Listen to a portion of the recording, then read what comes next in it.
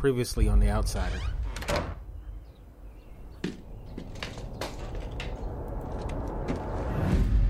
Claude Bolton, where is he now? He said he wanted to go hang with his brother in Tennessee, a town called Cecil. This El Coco, what does it want? It wants to survive at all costs. We have an APB for John Jack Hoskins. Suspect is considered armed and dangerous. How have you been feeling lately? Like someone's been trying to get inside your head. My head in the mirror looking right back at me. This Coco is turning into Claude as we speak, so hopefully it'll expose itself to the world. Yeah, my brother!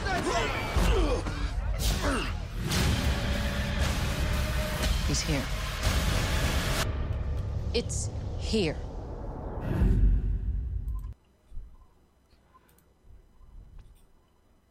Hello and welcome to an all-new episode of Talking the Outsider. I am one of your hosts, Kente, all the way live from Los Angeles, California, and I am so happy to be here with you tonight. This is going to be a great episode. I'm very excited to be here with you, and I am joined by my wonderful, super talented co-host, the one and only Jen. Hey, so I always feel like I should say all the way live from Hawaii. So all the way live from Hawaii. It's Jen. That's right. And I couldn't agree with you more. This episode blew my mind. Now, I'm going to say this before we continue on. This is the penultimate episode, episode 9 of The Outsider. This is like one of the first shows that we've done. Well, I don't want to say the first show, but one of the shows in recent times that we've covered where I'm going to totally miss this show. Like, when it's over, I'm going to miss it. Like, I love talking about it. I love watching it. I really enjoyed this ride of this program. So this is going to be bittersweet next week's finale. Yeah. Now, for those who this may be the first time they're listening to our podcast, me and Jen, we've both read the book written by Stephen King. We did a book review. That was the first podcast that we did. We talked about the whole book. We had a spoiler section. We gave an overall opinion of the book, and then we had a spoiler section where we went into great detail about how the book ends and how it wraps up. We purposely, during the course of this show, we don't talk too much about spoilers, or we have like a section. So you can listen to this program and it won't really ruin it unless you get to our spoiler part, right? Right. So at the end of this episode, I want to do another spoiler part as it relates to the book, because I feel like that's very important for those who've read the book, who understand where we're going with this as well. So, with that being said, I want to first start off by, okay, so we're both fans of the novel, right? Absolutely. And when this episode began, it was evident that it was a flashback, right? If you hadn't read the book, I don't think you would understand. Wait. It was evident because the way that they were dressed, and it didn't seem like it was really... nobody with me knew that it was flashback. Not one person. Well, I knew it was a flashback, right? I'll be honest with you. At first, I didn't relate it to the novel, and then it hit me like a ton. And it was so funny because I was watching with someone who didn't read the book, and I was like, "This is from the book. This is from the book. This is the story that Claude Bolton's mom told in the novel." Like when I picked up on what was going on, I was all excited. I was like a kid. I was like, yo, because okay, so this is not spoiler. I don't think this is going to be spoiler territory, because this is from the episode. So in the novel, we've said this before, that Claude Bolton's brother is not a character in the novel. They basically substitute his mother for the brother. Right. So in a lot of ways, the things that the mother did, the brother does, but not quite in the same way, but very similar, right? Yeah. Not as annoying either. Not as annoying, right? So in this episode, we had, the way that they bridged the story of the cave-in. And let's first start off with the cave-in, and then we'll get into all of the other stuff, because I think this is a good point to start off, and then we'll get into present day. And then we'll talk about how it affects present day. But so the way that the cave-in is told in the story is the mother basically tells the whole story. Right. Of the cave-in. The way that they do it in the TV show is brilliant. It starts off with this flashback, and it's intercut through the episode, and then it meets together, and then the brother tells the big part, and they show through flashback as well. That is, right. I mean, obviously you can't do that in a book, really.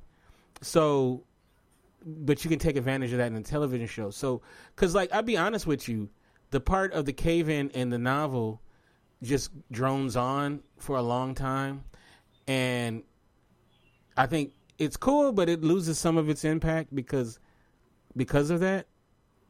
Whereas the way that they do it in this on the TV show is way better. Go ahead. He's very thorough. Stephen King is very thorough about explaining to us what happened in the cave-in, and I think in some ways it is to sort of prepare us for the fact that that this was sort of a perfect storm, a perfect way to leave things. How can I say this? Like, it was just sort of, this is Stephen King's kind of almost signature way of helping us to understand that the things that were happened both because the characters made them happen, but also because the environment played a huge role in it. I mean, I've seen this happen in a ton of Stephen King stories, going all the way back to Salem's Lot, where the physical location means a lot, and Stephen King takes great pains to explain them. I get it, and I understand it. It's still, it does drone. It drones on. The way that they're able to do it because of a TV show, and the way that they did it was brilliant. Yeah, I think so too. And I thought, as someone who read the book, I don't know, at what point did you realize it was that storyline? Well, so the moment that, and I hate to say that it was this far in, but the moment that the dad went to the souvenir shop to ask if she had seen them, that's when I realized what was going on. Yeah, it was pretty cool. That was really cool how they did it. It was brilliant. I mean, it really was brilliant. And also, it was very good in explaining why El Cuco chooses that as his hiding place.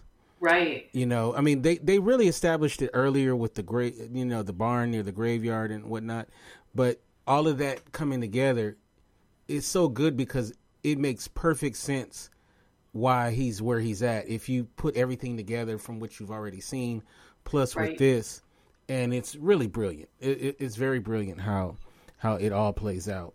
So I thought, that was a really good scene, and I love the brother. The brother is really good. The thing that I think that these scenes did is it begins to stitch together the tapestry that we've been weaving all along, but maybe haven't seen the bigger picture of. And with the vignettes that we saw in this episode, we're able to start completing that picture. Yes. which again is actually really good. I mean, I'm really glad that they took their time and waited to tell that whole part of the story because it is really important. Very important and it sets up the finale really well too. So kudos once again. So okay, let's go to the present day, and where we left off, they showed the videotape of fake Claude Bolton trying to abduct the kid. So we were still there. And I thought that it was really good to see Detective Anderson really coming to an understanding of, we always talk about belief, how important belief is, and how he straightens up Howie about the whole, you gotta, if you're gonna be here, you gotta believe and whatnot. Right. Exactly what he was told on the way down. Yeah, I thought that was so cool. And because Holly wasn't having any of that either. There's a scene where Detective Anderson's talking to his wife, and he tells, "Oh, it's here." He says, "As a matter of fact, it's here." And she's like, "What?" She almost runs over somebody. Remember? Yep. And that was epic. That was actually really epic. And I forgot. I was watching a YouTube review of this episode, and someone said something interesting, and so I want to make sure, like, I want to give credit where it's due. I'm not stealing this person's thoughts, but he said something about the fact that Detective Anderson was smoking in the scene, and almost right, yeah, almost as if he didn't expect to come back. So it's like, well, I'm not going to die via, lung cancer. So what the hell, right? And, right, and they actually established this early on with his wife asking him, "Are you smoking again?" Right. Yeah. Right. And of course, she doesn't want him to confront El Cuco at all, but he has to do what he has to do. Right. And he kind of lies a little bit. We're just going to contain it. I don't think he ever thought that was what really was going to go down.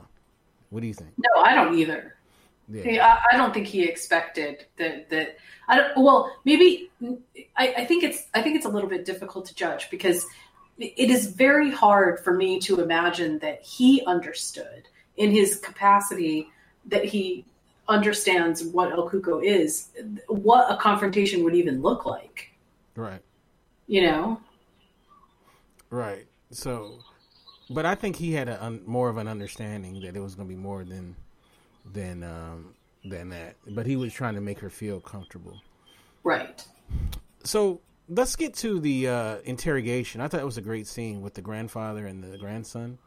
Oh, yeah. And I love that scene where he explains, he's like, Savlo asks him, "Is there anything else now that you had time to sit with it?" And he said, his eyes look sunken in, but I thought it was just because he was wearing that mask. But when the Foxhead mask came off, it still looked like he was wearing a mask. I thought that was pretty cool. I thought that was a good scene because it it spoke to what who he is and what it is going on, and he does wear a mask of the people that he is embodying. So I thought that was good. It's funny how the characters that were at the festival, at the rock festival or the cave festival, it's funny how when they recount what they saw, and again we go with this idea of what is belief, that they specifically all experience something that makes sense to them, as opposed to saying it was clearly something, well outside the scope of what I know. And no, they just explained it so that it made sense to them. I actually thought that was actually really good. I liked it a lot. Do you like fried chicken? I love fried chicken. You know why I'm bringing this up? Oh, absolutely. 200 miles is... Look, I love fried chicken.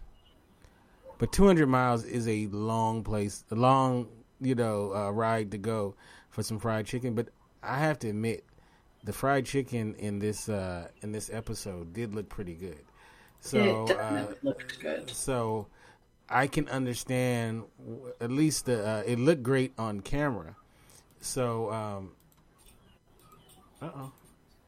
it looked great on camera. So there it is right there.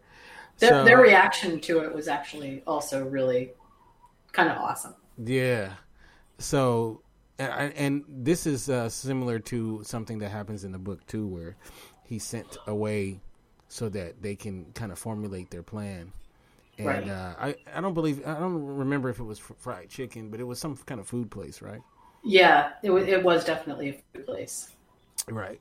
So, and I really, I've talked about it. I love the Howard Solomon character, played by Bill Camp, and I love the dialogue that he and Bolton had.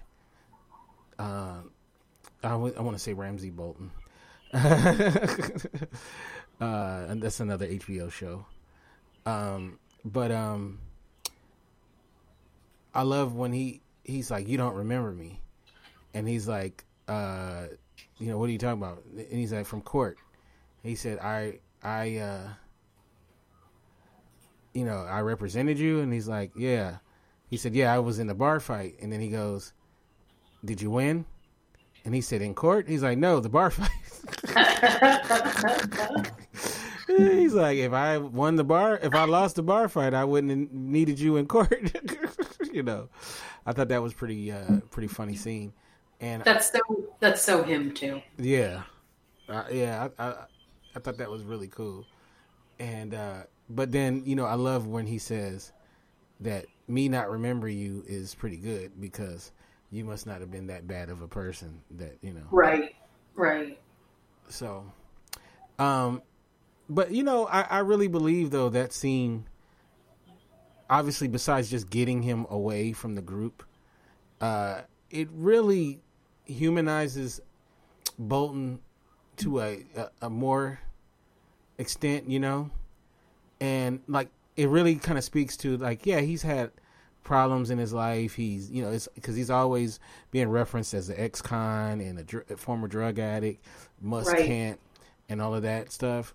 But one thing I loved by that scene, that scene really does is say that, yeah, he's been in trouble. He's really saying that he weren't that bad of a guy. Like he deserves to, like, okay, Terry Maitland, for example, was a great guy. Obviously, didn't deserve what happened to him, right? Right. And you can make an argument that Claude Bolton has lived on the rough side of the mountain. Maybe. This is what Terry Maitland probably deserved this intervention more than Claude, right? Right. But one thing I love about this is that he's not a perfect person. He's not a person like Terry Maitland who, it's like, but then they're working so hard to make sure that he doesn't get the injustice. And I feel like this scene is really good because it really speaks to, yeah, he's had problems, he's been in trouble, but he was never really that bad of a person. Well, the way that I look at this, I think from all of them is, excuse me. Oh my gosh. I'm so sorry. They failed Terry Maitland. They failed him on every fundamental level that basically there was. And this is their chance at redemption. So and I'm not saying that, if Claude Bolton was a terrible person, that maybe they wouldn't be going all out. I don't know. But yes, he is, a good person who's made some mistakes and done some things that maybe he shouldn't have, but definitely doesn't deserve this. But more than that, I think it's our team that really feel like this is justice for Terry. Because for them, the everything that went wrong that they couldn't figure out, they now have open access to, so there's no excuse to allow it to happen again. Right. Yeah. And, it's kind of like it's their redemption. Right. Because, on his side, on the prosecution side, they all want to atone for what happened. So I want to get back to the group, the Scooby-Doo gang over here, as they figure out how they're going to actually at this point they're looking for the whereabouts of where possible El Cuco could be at, and then this is when we have the rest of the story filled in by Claude Bolton's brother.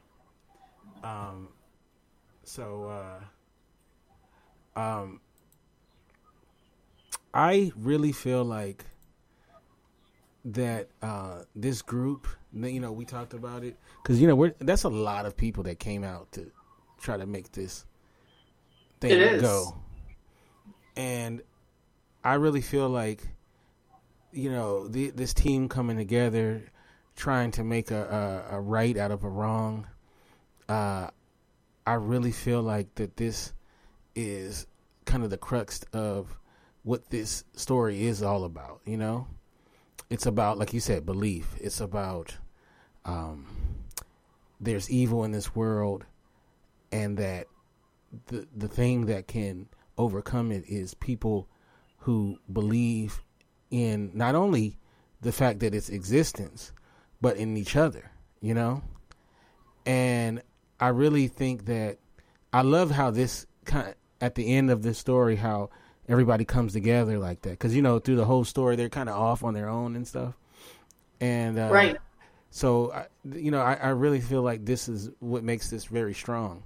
And to be honest with you, I was concerned early on about how the last part of this series was going to go.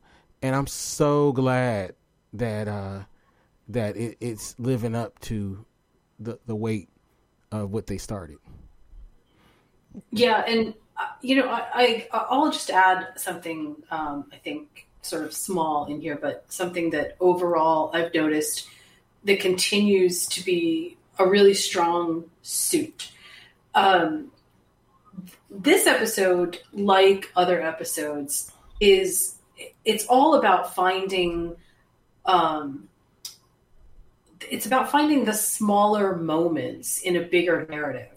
And so, you set out to tell a story like this, and it's a pretty big story, and it is very compelling, but it is so much less about world building and the supernatural as it sort of just is. We have to believe. That's basically what we are told to do. We have to believe. Now, we as the readers or as the watchers in the series as it goes, we know that there's something else going on. But from a character perspective, we as the watchers of all of this are really learning about everything that we need to learn about in these really small, almost bite-sized pieces. And what that does in terms of the overall story is it gives it this very protracted sense of, wow, it's taking a long time to get to here. And, one of my friends who I suggested watch the show was so frustrated by the third episode that they were like, I don't know how you watch this. I mean, I want things to happen and it doesn't feel like they're happening and I don't understand why they're not happening. But to me, that's sort of the brilliance of this narrative. It is so protracted, so long in its game that it feels sticky. It feels like a really long period of almost discovery. Now, the reason that I think that this is important is because this episode in particular was all about farming out piecemeal these little tiny events that don't seem to necessarily hook up with each other, but they are all incredibly important to our overall understanding of both how the supernatural world is working right now, how the characters are responding to it. The fact that Claude's brother was willing to tell him, give him the quote-unquote heads up of a lifetime is a big piece, because he just told the outsider, El Cuco, what was going on. He sprang it all out there.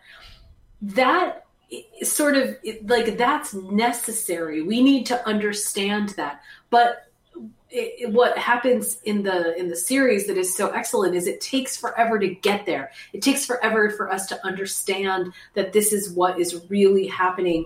And it's not just that the characters say it's happening. We see it happening, right? There's something so incredibly strong about telling a story that is chopped up into so many small pieces where the characters have to come together with their own understandings of things in order for us to make sense of what's happening supernaturally. Yeah. I honestly believe that this is I hope it gets Emmy consideration. It definitely deserves it. Yes, this is so worthy. Definitely. Also, just, I mean, as a side note, look, normally I am not one for discordant music, right? Because it is, as much as I like it at certain points, The Walking Dead does it every now and then too. There is a place for discord in terms of music, or discordant music overall. But The Outsider makes this work on a level that is just, oh my gosh, it's like we have this soundtrack underneath everything that is so dread. There's so and maybe dread is too strong of a word. There's so much angst underneath it that it's always sort of feeling like, oh, there's something happening, or because it's not shock value. The soundtrack is never, super jump scary or anything like that. It's always just this resonant discord underneath the surface. And that's very much what's happening here. Under the surface is this dysfunction that it's at work, but it's hard to identify. So yeah, that's another, I just absolutely love the sound work in this. Oh yes, beautiful. And the little sounds, that kind of stuff. Uh-huh. Yeah, it's really good. So let me see if I still got it. Yep, I still got it queued up. Okay, let's talk about this guy real quick. Ralph Anderson. Okay. Ralph is not your typical hero in these kind of stories. At times he has those hero moments, right? When he roughs people up and whatnot. But he's definitely a very different kind of main protagonist in this story. And talking about a arc, right, of a character, he's definitely taken an arc, Oh, yes, absolutely. And there's times where you feel like you kind of know the character, and there's other times where you feel like you're still learning who this character is. But I remember very early on, one of our listeners said, I think this is like maybe episode 3. She was in the chat room and she said, I hate Ryan Anderson's character. Oh, wow. And, which I thought, and I think a lot of times it's because like these characters, it's like we see that there's something supernatural going on, right? Mm-hmm. And then we kind of go, well, like Scully in the X-Files. It's like, right, really? right. Like you don't realize, you're not going to just give in to the fact that there's extraterrestrials or whatnot. And, that's not really how the world works, right? You got to give Ryan's character credit because, yes, there's a lot of information that can say that it's possible. It's a possibility that this is going on. But really, there's nothing that's really happened that's 100% where he has to take this leap. You know what I mean? Right. Like, there's some things that, you can still kind of go, well, maybe it's this or that. So,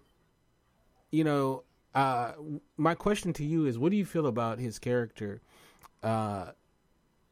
Is he a character that you enjoy? Do you like his arc? Do you like Ben Mendelsohn's performance as him? To be honest with you, I wouldn't have seen him from reading the book as Ben Mendelsohn, but I'll get into what I feel about him actually playing him. Okay.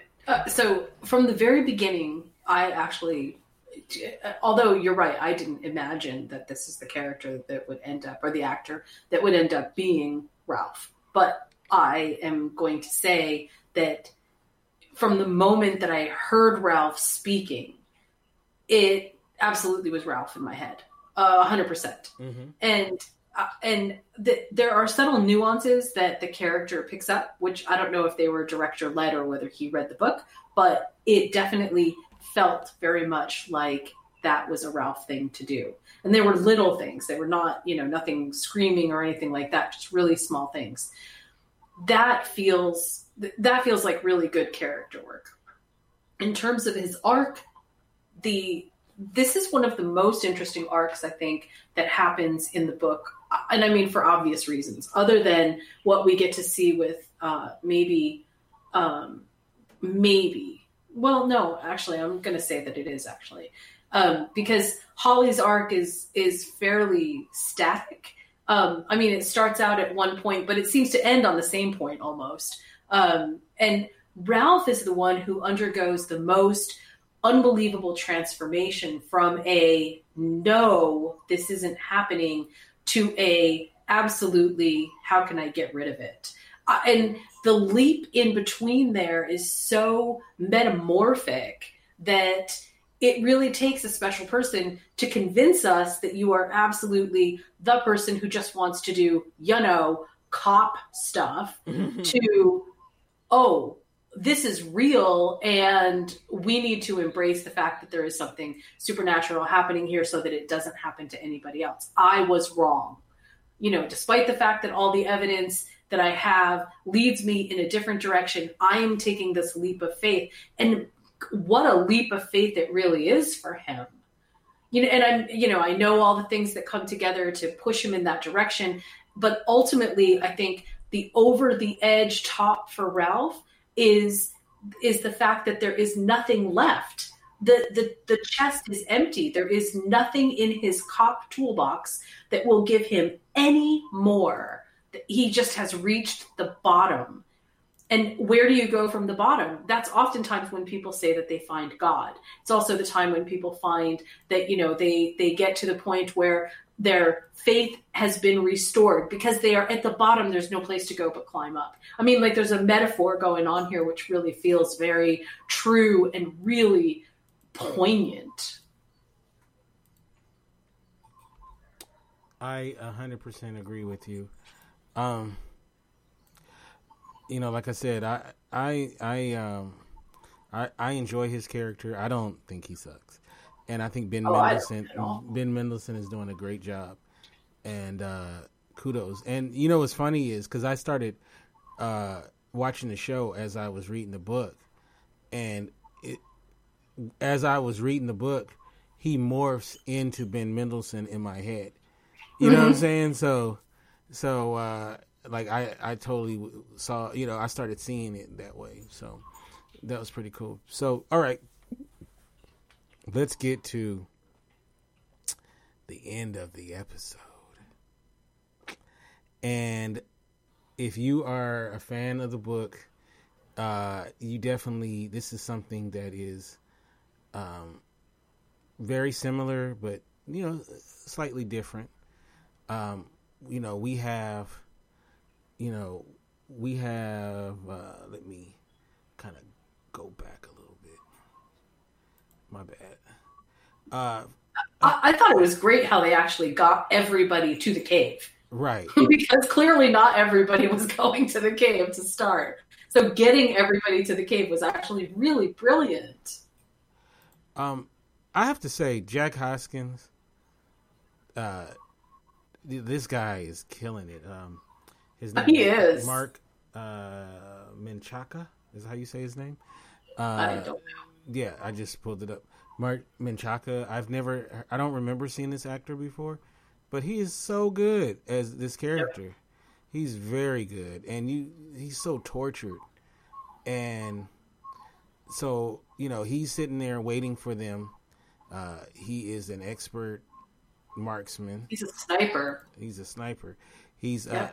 I know in the book he's referred to as he likes the character from American Sniper.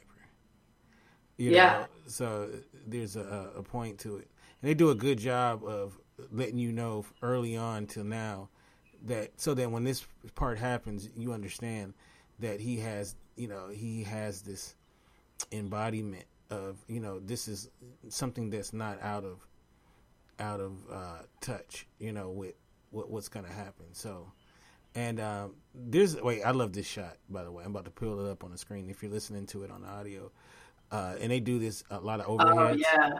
Great shot, by the way, if you're watching the video.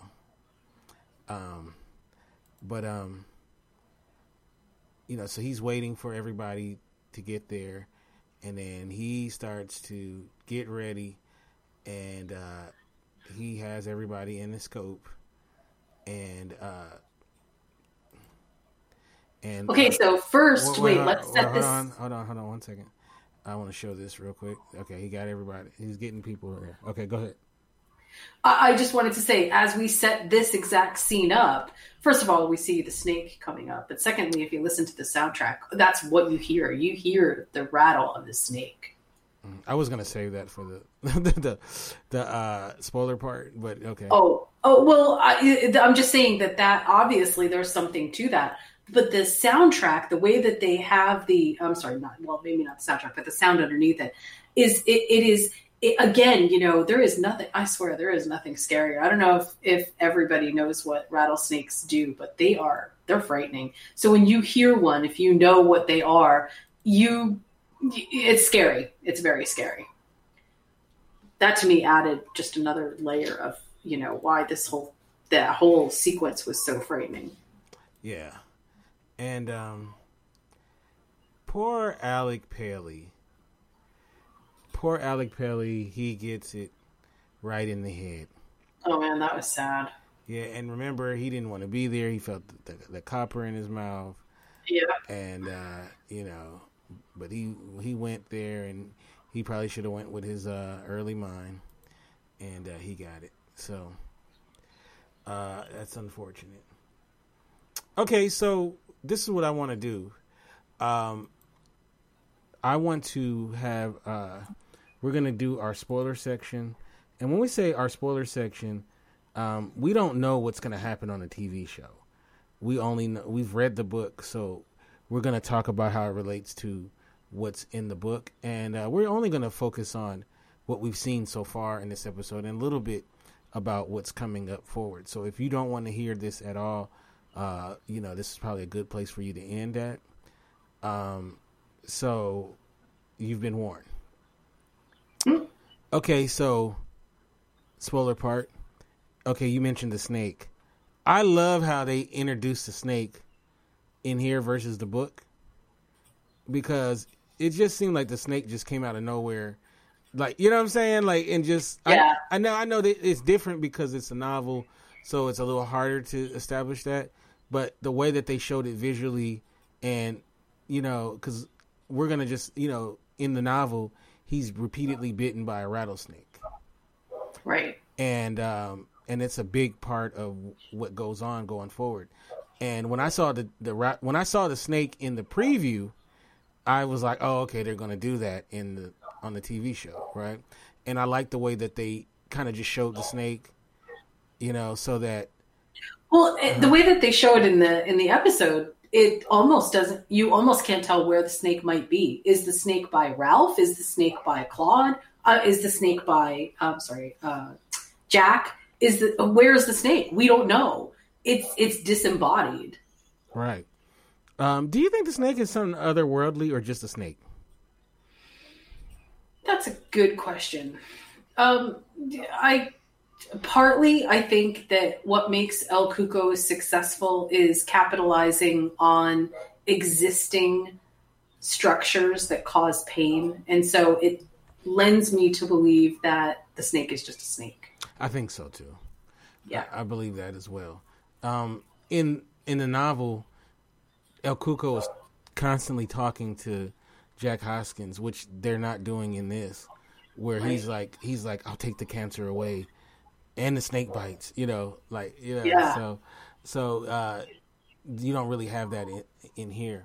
One thing I love that they set up too. This is another spoiler alert. Is in this scene right here.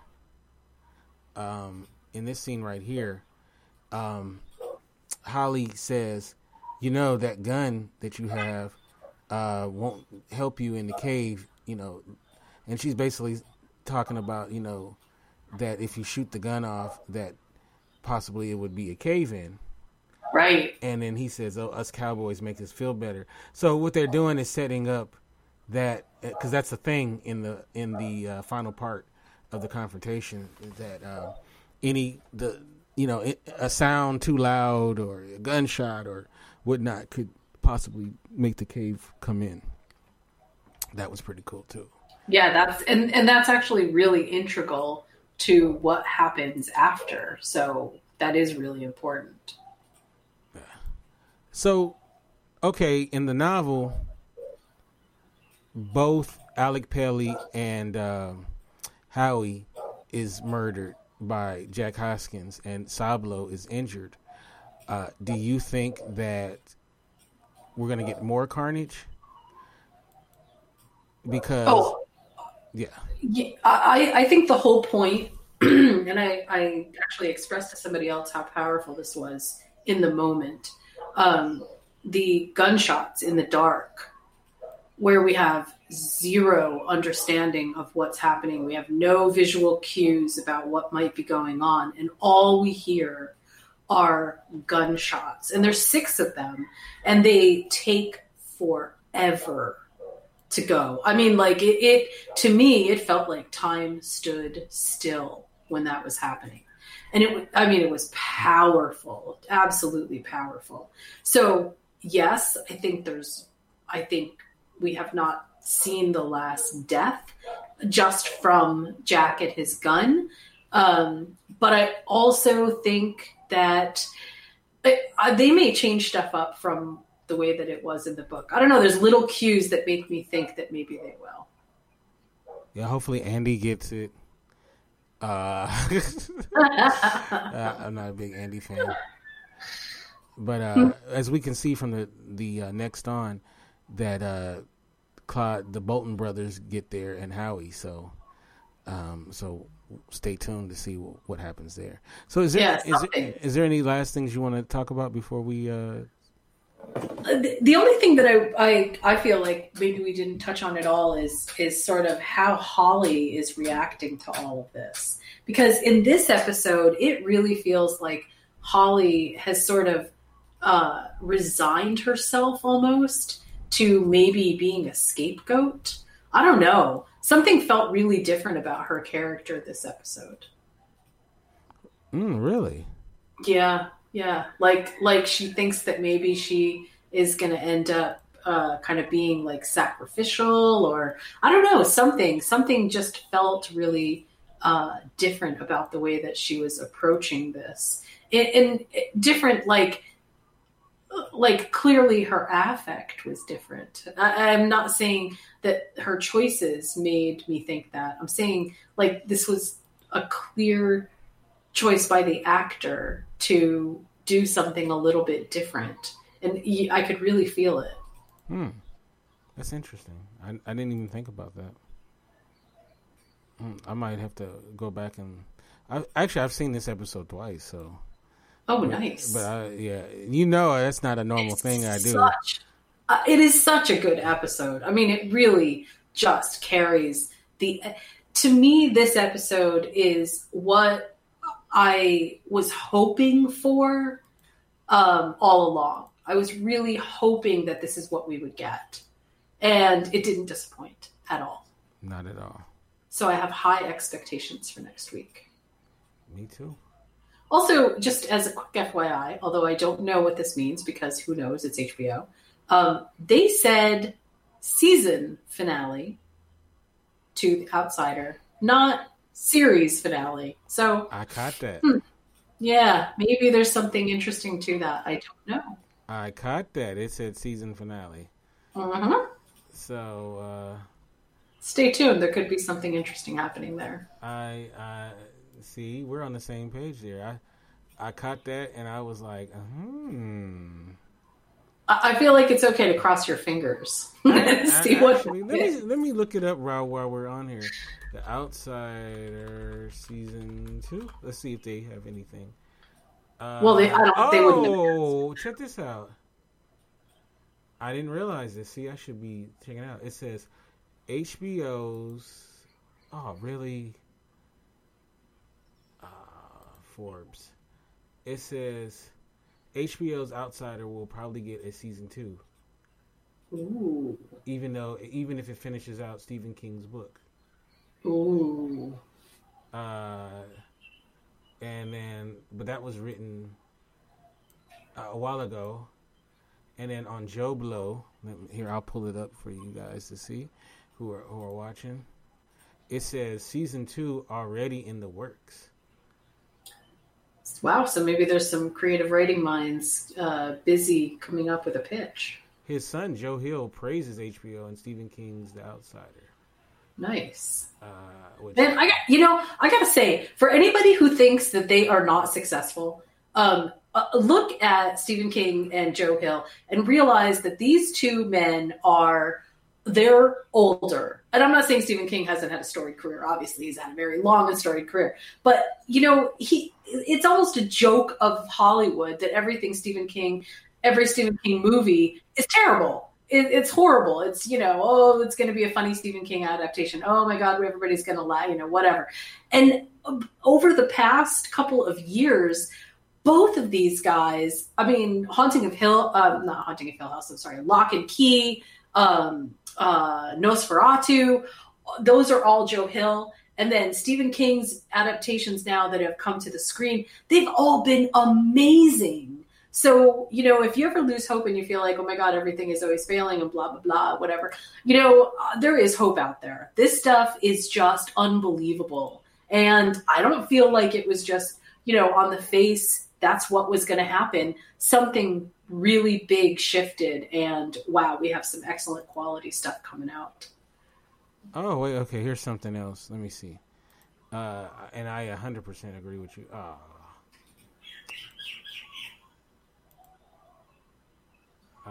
Okay, it looks like I'm not going to be able to show you guys that. But, no, pretty cool. So they're saying The Outsiders season 2. Yeah, so they believe there will be a season 2. Well, man, I'm there.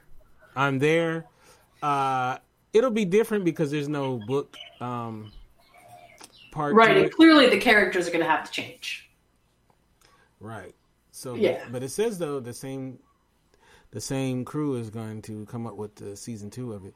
So will it be? So that makes you wonder. Maybe they're going to really change the end to where, it opens the door. Since we're in the spoiler territory, we don't know if El Cuco dies at the end of the book anyway. We don't know. It's left very open and very nebulous, so it's very possible that El Cuco did not die. And he might live through dun dun dun. Yeah. You just don't know. So yeah. So we shall see. Okay, so let's go to you, Jen. How can people get you in social media and all that wonderful stuff? You can find me on Twitter at followingbliss1, and you can find my websites at moviesmakethemeal.com and studiowhitewolf.com. All right. And you can get me at Kente F on Twitter. You can get me at Kente Ferguson, FERGERSON, on Instagram. And, of course, the website is indyradio.org, INDYradio.org. And, of course, we will be back for the season 1 finale. And if you're able, let's do that like right after it airs. If you're able to do that, Jen. So... I think we lost you, Jen. But can you hear me? Oh, there you go. Sorry, I had a power glitch. Oh, no problem.